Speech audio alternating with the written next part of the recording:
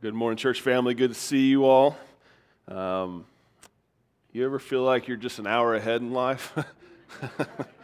And your mind hasn't caught up to where your body was telling you where you should be right now and stuff? It's amazing God created heavens and earth, but we can change the time just like that, can't we, when we want to, back and forth. Which, by the way, if I were in control of everything, I would just keep going backwards, so we can every time just get more and more. Eventually, it'll catch back up, right? Clock's right twice a day, so if it's not working. So anyways, thank you so much for being here. If you don't know what I'm talking about, then you have failed to realize that daylight savings time, and you're wondering why you're tired and your Apple phone just automatically woke you up earlier or feeling that way. That's why. It's because daylight savings is here whether you like it or not. But we are continuing the book of James. We only have a couple more weeks. We have this week and one more week in it. And so we're coming to the end of the journey. Some of you are maybe a little too thrilled about that, and maybe some of you are disappointed, but I don't know. If you're like me, I love James, but it's eating my lunch. I want something a little more lighthearted going on. So we're going to be in James chapter 5. James chapter 5, verse 7 through 12. So we continue this series called A Faith That Works. Now, I know I say this every week, but it's important to note, man, that James is just a practical book. James, actually, most scholars believe is probably one of the first books written of all the New Testament books and stuff. And he's probably one of the quickest to kind of address some issues like, hey, as people are saying, what does this look like? How do I follow Christ? How do I know if I'm doing the right stuff? And James is kind of, most believe, one of the first ones to come out and say, well, let me give you some guidance. Let me give you some quick, easy steps. This is what it should look like, and so you can kind of know what it is. And so we're in James chapter 5, and talking about a fun question today is this: how patient are you? That's the question going to be today. We've been talking through James, kind of talks about these different tests that you can look at your life to see if God's Spirit, if God's fruit is really taking root in your life. How can you tell? And today talks about your patience. And so here's the question I'm going to ask as we enjoy some crowd participation. If you're next to loved ones, this is going to get really interesting. I'm going to ask you this. Here's the question. Is it difficult for you to be patient? With the person next to you, look at them and say real quick, yes or no, and then give an explanation of why you gave that answer. And if you're with a loved one, feel free to correct them after they give you the wrong answer they think they are. So take a second, and we will come back and circle back in the saying. So answer that question. Is it difficult for you to be patient? And give a quick example of why you answered that way.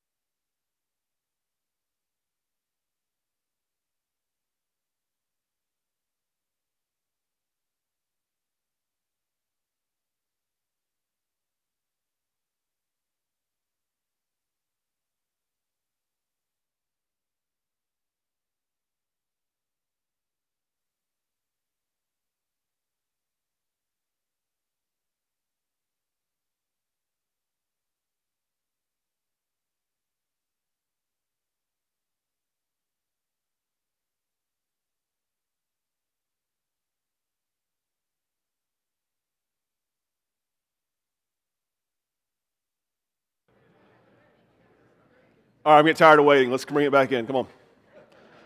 Some of you got that. A little impatient. If you don't know whether you're impatient or not, just really the test is, and how do you drive? I guess I found that out the other day. Emily and I were in the car, and we were driving, and I don't call it road rage. She does. I don't know. So I'm driving, and some people, and I'm like, these people, oh my goodness, when they not get out of the way, and I'm just yelling up a storm at them and stuff, and she didn't know. I don't know what led her. Maybe it's the Spirit of God. She goes, what are you preaching on Sunday? I said, Jesus. I said, patience. And she goes, oh, it's one of those do as I say, but not as I do sermons, huh? And I said, thank you, dear. Appreciate that. I don't know if you consider yourself patient or not. It might change your perspective when you know the definition of patience. Because you're like, yeah, I can wait, but that's not necessarily what patience is. Patience is this: it's the capacity to accept or tolerate delays, trouble, or suffering, here it is, without getting angry or upset. Lost me on that part right there. Cut off that part of the definition, you got me, but the last part. See, most of us can wait, but can we do it without getting angry and upset, without venting, whether out loud or in our heart, whichever it is, it doesn't matter.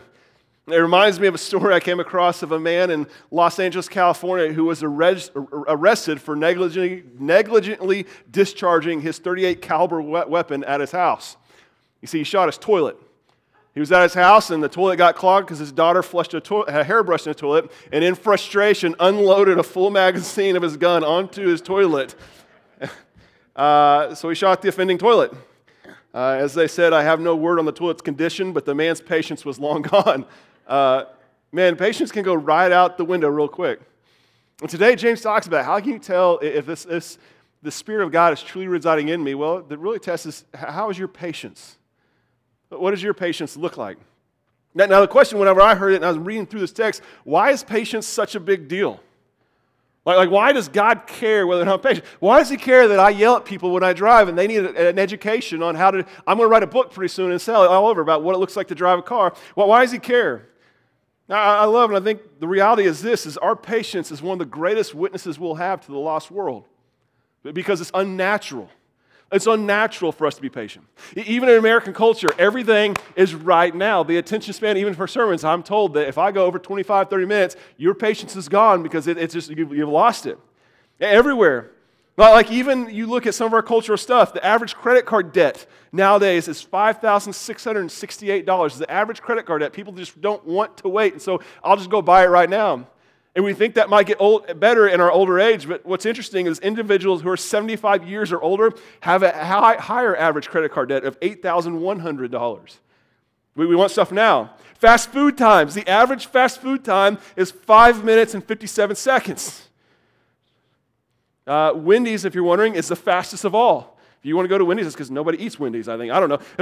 Wendy's is 2 minutes and 9 seconds, their average fast food time. Taco Bell, 2 minutes and 29 seconds. Chick-fil-A, which I thought would be fastest, is like number 4 on the list, 3 minutes and 10 seconds. If we have to wait any longer, we start going, what is wrong with my burger not being instantly done and right here in front of me? Cell phone nowadays, you can get instant internet speed. You can get download speed of 0 seconds right now. If you don't know how valuable that is, you don't understand old dial-up. You laugh and what I'm talking about. It's like, okay, you're waiting for this thing to come up. I mean, it's like nowadays we're like, oh my goodness, I have to wait 2 seconds for this thing to pop up and show me a full 4K video going on. I mean, we do not have patience. Patience is foreign to our culture. And so when you see someone who is patient, there's something that draws attention. Say, well, what's different about you? This isn't natural. This isn't the American way. This isn't part of our culture.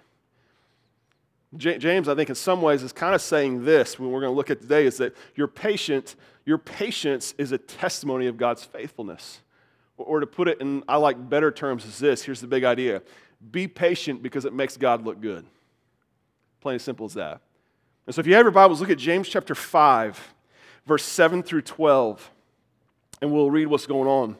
If you don't remember, last week, James talks about those who misuse their wealth, misuse their resources to their own personal gain, and how there's really God's and how we can abuse that. And he has very harsh language to those people. I mean, the whole tone, if you remember from last week, was that there was no sense of repentance, this is what you do. It's like you're just having judgment coming your way. So read what happens in James chapter 5, verse 7 through 12. It says, therefore, brothers and sisters, be patient until the Lord's coming. See how the farmer waits for the precious fruit of the earth and is patient with it until it receives the early and late rains. You also must be patient. Strengthen your hearts because the Lord's coming is near. Brothers and sisters, do not complain about one another so that you will not be judged. Look, the judge stands at the door. Brothers and sisters, take the prophets who spoke in the Lord's name as an example of suffering and patience. See, we count as blessed those who have endured. You've heard of Job's endurance and have seen that the outcome the Lord brought about. The Lord is compassionate and merciful. Verse 12, above all, my brothers and sisters, do not swear either by heaven or by earth or with any other oath, but let your yes mean yes and your no mean no, so that you won't fall under judgment. Let's unpack a lot what's going on here. I love it starts in verse 7. It says, therefore. I love one of my college professors said this. Anytime you come in Scripture and it says therefore, you have to ask, what is that therefore? Like, what is he trying to get at? It's a transition. It's a transition that from the previous text to the next, from verses 1 through 6, we just talked about. He's talking about the miseries coming to these rich oppressors, which understand the people he's talking to are people who are oppressing probably other people in the congregation. You see, if you're living out your faith, if you're being faithful in your obedience to the Lord, it's being publicized. Your life and their time, the audience James is talking to, is ostracizing you and affecting every aspect of your life. It's not just making you unpopular, it's making where people don't want to purchase goods from you. You can no longer supply and provide for your family. And the people who are not are doing fine and they're doing wealthy. And they're even taking it and abusing and taking advantage of those who do not have. And so when he says therefore, he's transitioning to a new thought. He's transitioning to a different thing. He's going from, he doesn't talk about God's justice and stuff after that. You see, when he says therefore, he's implying something that you heard what I said to them, you understand that I will get vengeance for you. I will do justice. He doesn't talk anymore after that about, listen, God will be just, God will take those who oppress you, God will take care of. Don't worry about it. He doesn't have to say that. It's implied that they understand and know that, listen, God is just and the good judge will come through. And people who do wrong to me, listen, it's not your job to get vengeance. That's God. Let him deal with them. You continue to be patient and be faithful to you. And he doesn't bring it up. He doesn't say it to him because it's supposed to be understood. They understand this, that I believe God has my back. And even though in this life I may face difficulties and hardships and people may oppress me and life may be difficult, it's not my job to retaliate. It's not my job to fight back. God will take care of it. Therefore, he says, be patient. He starts out. Therefore, you understand, I got this. I got them taken care of. Quit focusing on them. You focus on yourself. A lot of times in counseling, I've heard and I've seen in my own life and stuff, that's what happens. When you come to counseling, what happens? You're focused on the other partner, how they can get fixed. It's like, listen, you can't fix them. You just focus on yourself. James starts with this. He says, be patient. As a matter of fact, he says it twice. He sandwiches in there. There's no doubt what he's talking about. He says, brothers and sisters, be patient until what? The Lord's coming. See how the farmer waits for the precious fruit of the field and is patient with it until it receives its early and late rains. He says it again. You must also what? Be patient. Twice he sandwiches. Listen, patience is important to James. You need patience. The question comes up, why should we be patient? Why should we be patient? Well, verse 7, he unpacks the reasoning. He says, be patient because it's worth the wait. He says you need to look in anticipation that the Lord's going to come back. Know this, listen, trust that God's good on his word. He's going to come through. And if you believe in him, there's an act of, listen, I don't know when, but I trust him. When you trust the Lord and you believe in his faithfulness, you know that at some point, God's going to come through. God's going to come back. As a matter of fact, he uses other language here. He says, we're living in the last days. My grandpa used to say that to me all the time. Oh, these are the last days. I'm like, Grandpa, you've been saying that for 15 years. At what day is it going to be the last day? I don't know when the Lord is going to come back, but as I love what someone once said, I know we're closer to it today than we were yesterday. Every day we're getting closer. Ever since Christ rose to heaven, he said, listen, I'm going to come back in. We are coming in the last days. And at some point, Christ is going to come back, and we live every day like it's our last, like there's something to do. We have business to do. And he uses this example. I love James. James is a preacher. He loves to use illustrations. He says, look at the farmer. Look at the farmer. They go and work, and what happened? They have no control over the rains. You don't know when the rains are going to come. Listen, what does the farmer do? If they sit and wait and don't do anything, what's going to happen when the rain's going to actually come? It's going to be wasted. It's all going to be wasted. My biological father is a cotton farmer in West Texas. And I talk to him all the time. How are the crops? That's a conversation we have. How are the crops doing this year? I know with him, he has zero control over the elements. But every day he goes out, he tills, and he works. He does hard work every day preparing for something that is beyond his control. But he believes that someday it's going to come, and when that day comes, I'm going to be ready. I'm going to be ready. My patience is going to pay off. I have to be diligent and faithful until the Lord comes.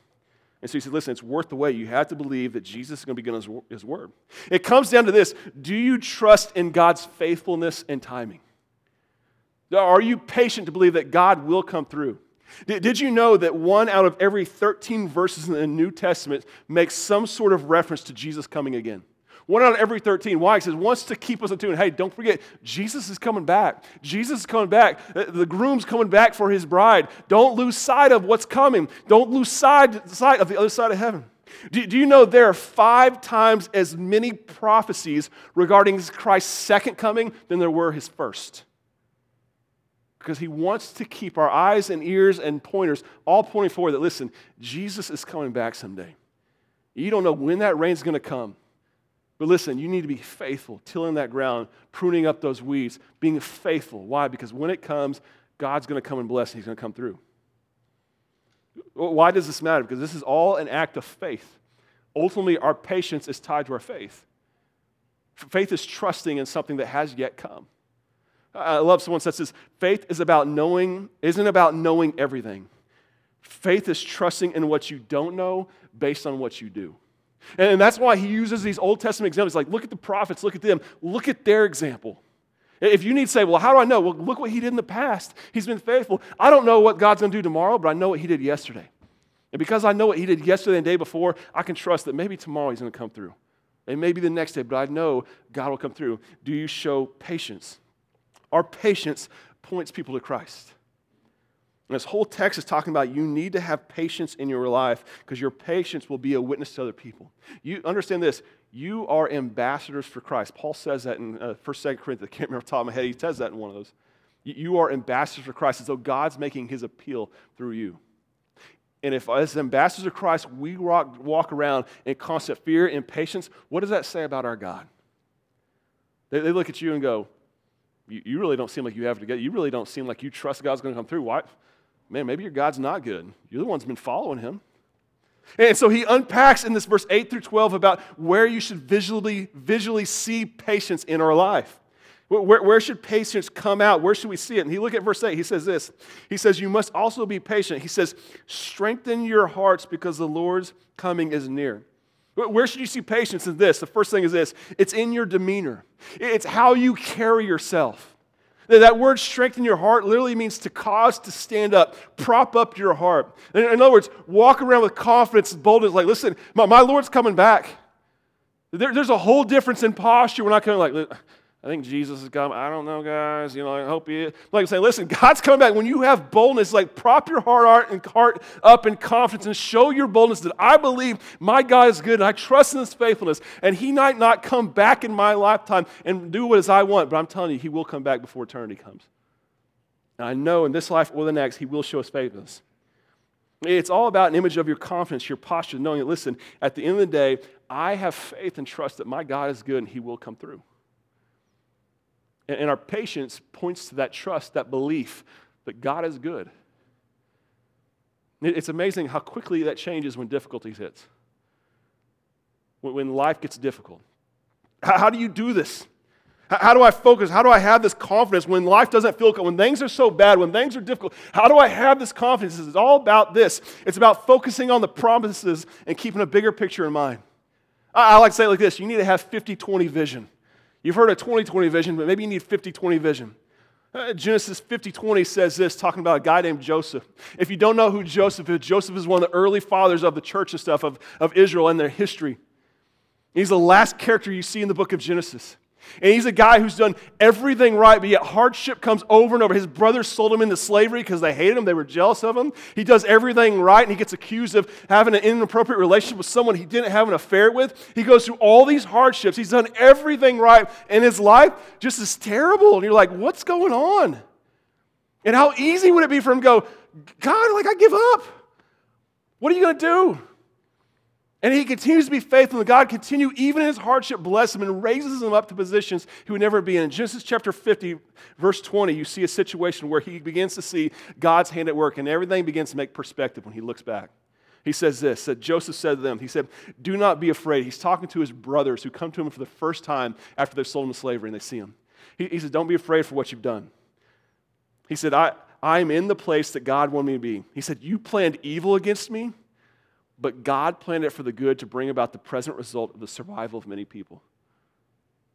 I patiently waited, and my patience and my character I held on to, and guess what? At the end, God came, not just vindicating me, but used that for his glory and his purpose. He had a plan all along. And I'm telling you, when you're going through suffering, you're going through misery, it's hard to see God is good and God has a plan when it seems like chaos is ruling in my life. But we worship a sovereign God that uses foreign oppressors, that uses people of wickedness to fulfill still his own plan. It's not the way he wants, but he uses those still to accomplish his will. And our patience gives witness to God. As a matter of fact, 1 Peter 3:15 says this. It says, but even if you suffer for doing what is right, God will reward you for it. So don't worry or be afraid of their threats. Instead, you must worship Christ as Lord of your life. And if someone asks you about your hope as a believer, always be ready to explain it. Always be ready to give a reason for the hope you have. He says, but do this in gentle and respectful way. Keep your conscience clear. Then if people speak against you, they will be ashamed when they see what a good life you live because you belong to Christ. Don't mistake, the whole thing he's talking about here is you being a witness. You are an ambassador for Christ. If you belong to Christ, you need to show and exemplify what patience is. It shows that I trust in what I don't have yet. I trust that my God's going to come through. I know that he's going to be faithful. I can trust him. What does this look like? It's like patiently sitting at the door knowing he's going to come. I love when Emily and I first got married, we got a puppy named Gabby. It's half lab, half Weimaraner. And it seems like everybody does. They buy a puppy and they pretend like it's a baby, right? Ooh, they walk around, they let sleep in their bed, they do all sorts of stuff, and then you have kids, you're like, all right, go to the garage. You know what I mean? You treat it like it's your baby. And so we had this dog named Gabby, and we loved it, and it was our baby. And I remember we'd have to go drop it off at the grandparents, for the grandpuppy and stuff like that, for camps, and Emily would drive off crying and all that sort of stuff. Oh, my dog. Now we're like, whatever. And so we go through all that. And I remember whenever I would go be at school and I'd come back the same time every day, when I'd walk in the door and open the door, there's Gabby sitting down, wagging that tail, just ready for me to come in. She knew at some point her master's going to come inside that door. Even to the point of sometimes I went stuff after her and I'd go and I wouldn't come exact time, she would still wait and wait and wait at the door, knowing my master's going to come at some point, and every moment wagging that tail, waiting, like, I know he's going to come. Any second, I know he's going to come. I know, any second. Emily said one day she sat there all day waiting for me to come. And when I walked in, the excitement level was there from the time that she first waited all the way until the end. That's what patiently looking for the Lord is like. It's that confidence. He hasn't come right when I thought he would, but he's coming. I know he is. You might not believe, I'm telling you, he's coming. I'm sitting at the door, my tail is wagging. I'm ready. And so he talks about your demeanor. Have a demeanor that shows confidence in your Lord. Verse 8, he says. Verse 9, he says, not just in your demeanor should you see it, but you should also see it in your speech. You should have patience in your speech. Listen, he says, brothers and sisters, do not complain about one another, so that you will not be judged. Look, the judge stands at the door. What's going on is people are complaining because of their circumstance. Like, well, if they were more faithful, they would be like me. Or, man, why don't I get... They're complaining, they're griping because they see that they believe God's blessing them, but not them. Why do they give them stuff that I should do? I'm the one that's been faithful. And they're upset and they're frustrated and they're grumbling and it's stirring and it's like doing no good. And he's like, listen, live your life as though God were always watching, because he is. The judge is there. Quit doing this. And so when we show patience in our speech, there's something that points people to Christ, because listen, even though harsh is, I'm not complaining. I love whenever we were at College Heights, we had a friend of ours come and do a session with the girls for a girls' ministry event we did. Her name is Heather Hughes. She came and spoke to the girls about their language and their tone of voice. And she said this. She said, listen, she talked about venting. She goes, did you know venting is not a biblical term? Nowhere in Scripture can I find it as biblical. Okay, just get stuff off your chest and just vent and go do it. As a matter of fact, I love, she said this. She said, venting is, she said, complaining with no positive solution is just gossip incognito. When all we do is gripe and gripe. Griping pushes people farther and far from God, and it shows that we have no trust that God's goodness has come through. If you don't think our words matter, you haven't listened to James. Every chapter of the book, he talks about your words. Your words have power. And when we complain, it makes people think, man, I don't really think they know God. I think all they do is gripe.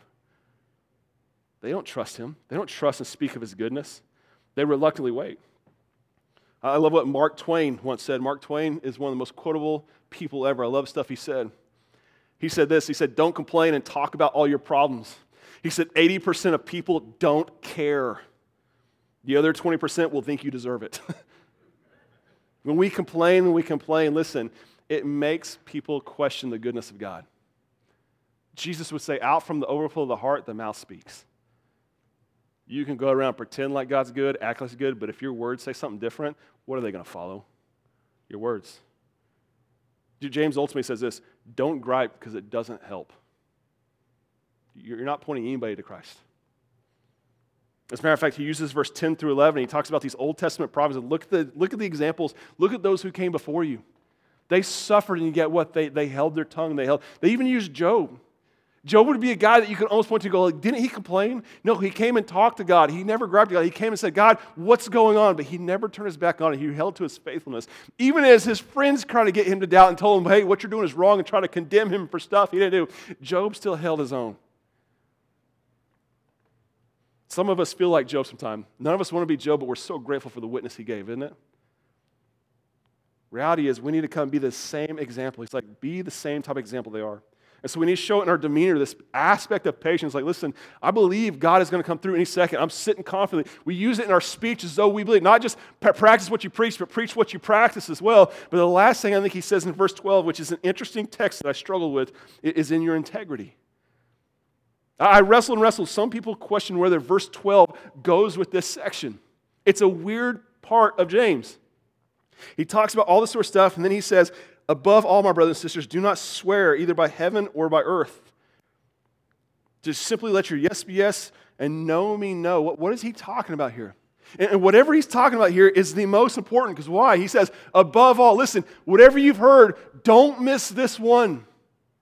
How does it connect back? If he's talking about us being an example and us modeling, being ambassadors and showing people, he says, do it with your integrity. Simply do what your word says. There's a lot of debate and discussion about what's going on here and how does this connect.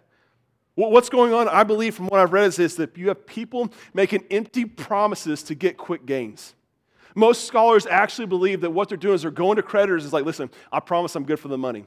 They're struggling financially and they're saying, listen, I need this. I swear to God I'll give you the money. I swear, I promise, and all is good. I promise. They're making all these things. It's a quick fix, something really quick to get a quick answer and get something real quick to ease their tension. And he's like, listen, quit making these promises. Just do what you say you're going to do. Some people try to go and look at this text and say, well, this is about you shouldn't go in debt. I do think that's what's going on here, but I don't think that's what James is saying about not going in debt right here. I think James is saying this, listen, be a person of your word. Because if you're not trustworthy, guess what? God's not going to look trustworthy. Simply earn the respect with time on what you say you're going to do. You know what that looks like today? It looks like us today often making commitments and not following through in the church or in the world today. Oh, I'll do this, and then we don't follow through. I think of even the situation came here. I came here after this building was built. They did a big capital campaign to go and pursue all this sort of stuff. They had a lot of money promised that they were going to come through. People that promised, they continue to give to help pay off.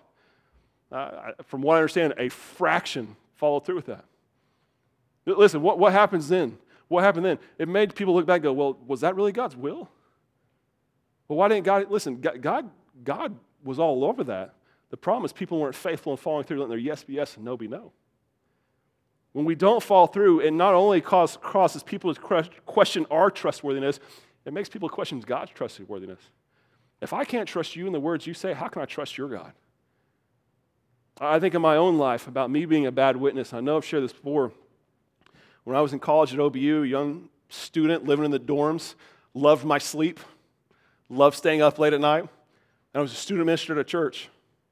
And we had this young 7th grade girl named Lauren that came, and she started getting connected. She'd been going for about a month to 2 months, and she came and asked me, she said, hey, we have FCA. Would you be willing to come and speak at our FCA? I said, sure, just not even really thinking about, just trying to look good, hey, whatever.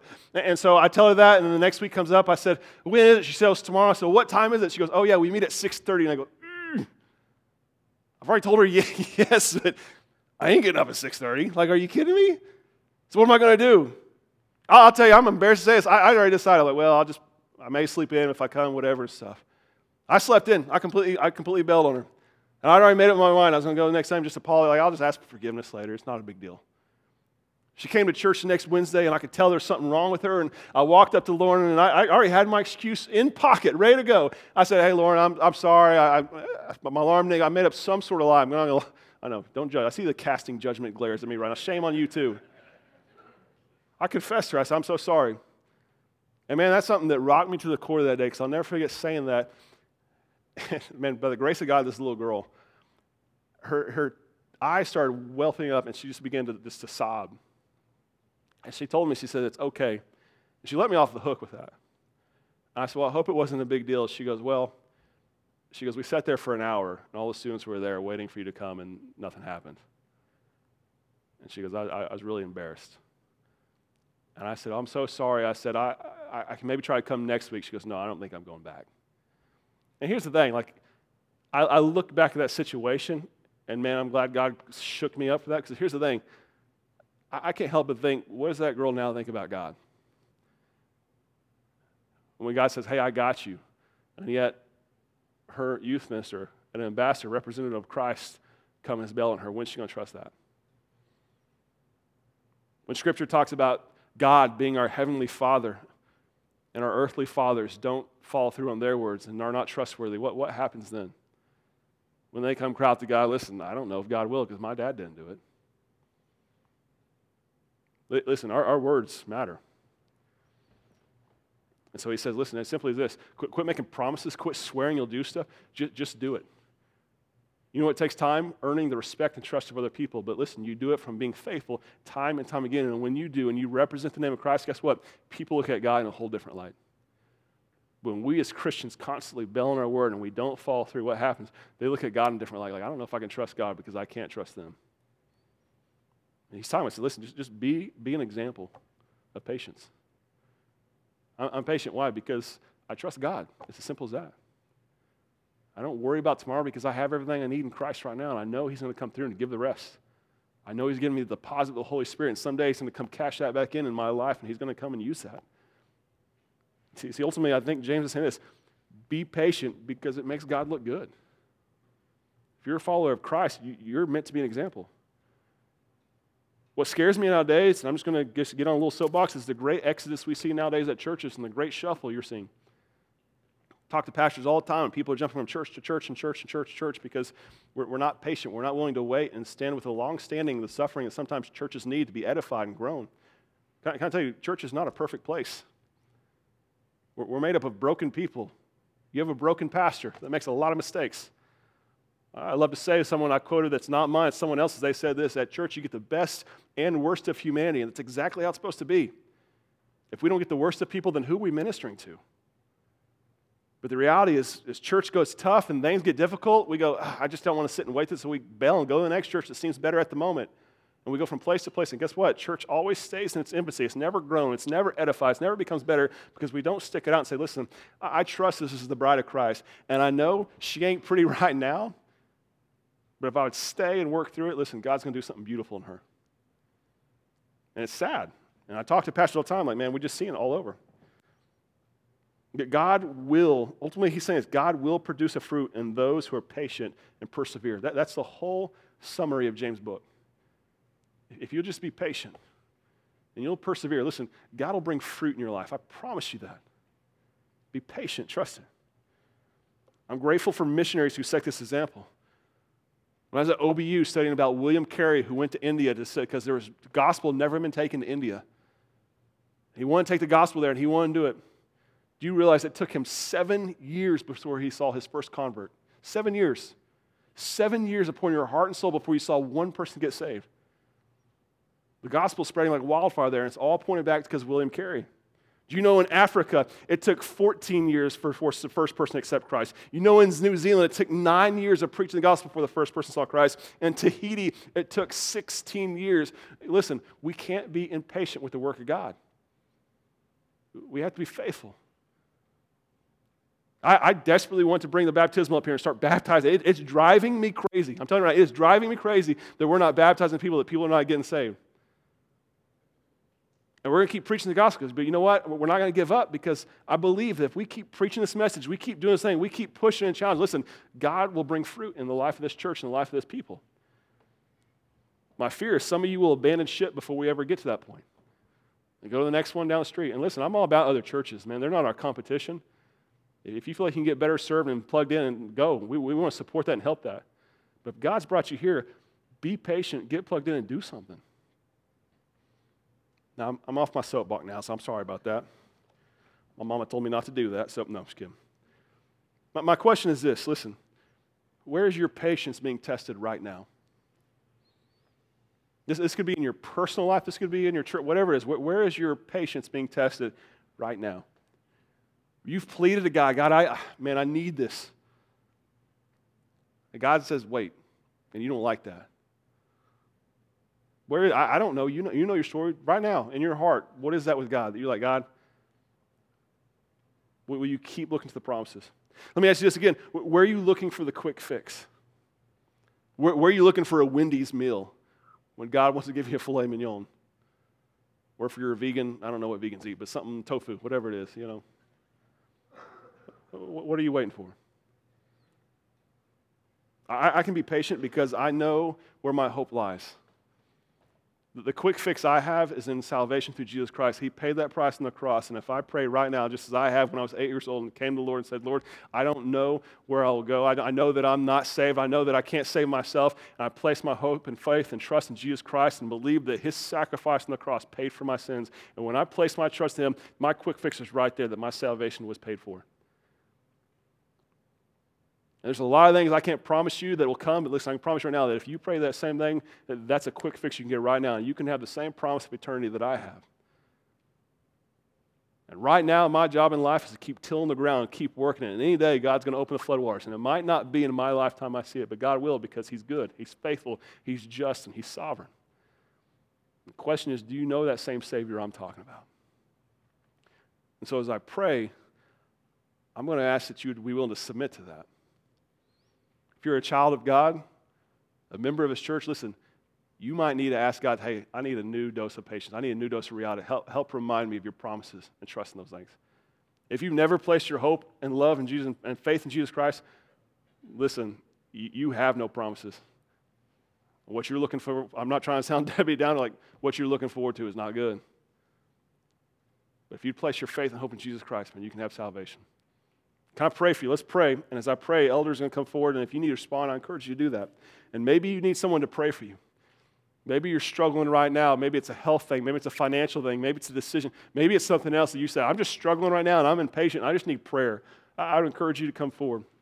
If we run out of people, I'll recruit more people to come up and pray with you. But you do that. So let's pray. Father God, I thank you so much for your goodness. I thank you so much for your promises. God, I pray that we as Christians would be a beacon and an example of what it looks like to live with hope, to live with faith. God, I know over the last 2 years, 3 years, I've really struggled with this idea of patience, and you've taught me I need to be patient and persevere. So God, I pray you to remind me of your truths, of your word, of your scripture, of what you say. Help me place my hope and trust in that. God, I pray for those on the sound of my voice who have never placed their faith in you. God, I pray that they would get up and come talk to one of our elders right now so they can just find that peace I'm talking about. God, I pray for others that are just struggling right now. And their patience is being tested. God, I pray they'd get up and allow one of us to pray for them, just to encourage them. God, I thank you for your faithfulness. I thank you for your goodness. I pray you just lead it all into your will. In Jesus' name I pray. Amen. As you guys stand, if you need to pray, have Bradley over here. You have JD over here. I'll be up here as well, but you come forward if you need to. Let's pray. Let's worship.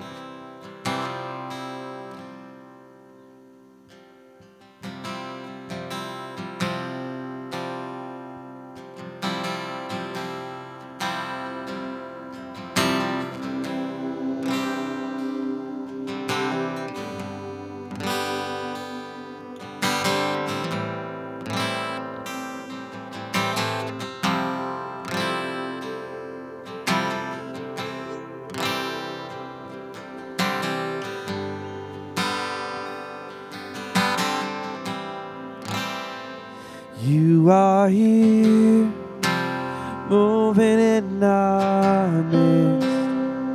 I worship you. I worship you. You are here, you're working in this place. I worship you. I worship you. You are here, moving in our midst. I worship you. Yeah, I worship you. And you are here, you're working in this place. I worship you. Yeah, I worship you. 'Cause You are waymaker, miracle worker, promise keeper, light in the darkness. My God, that is who you are. Come on, we sing. Waymaker, miracle worker, promise keeper, light in the darkness. My God, that is who you are. You are here, you're touching every heart.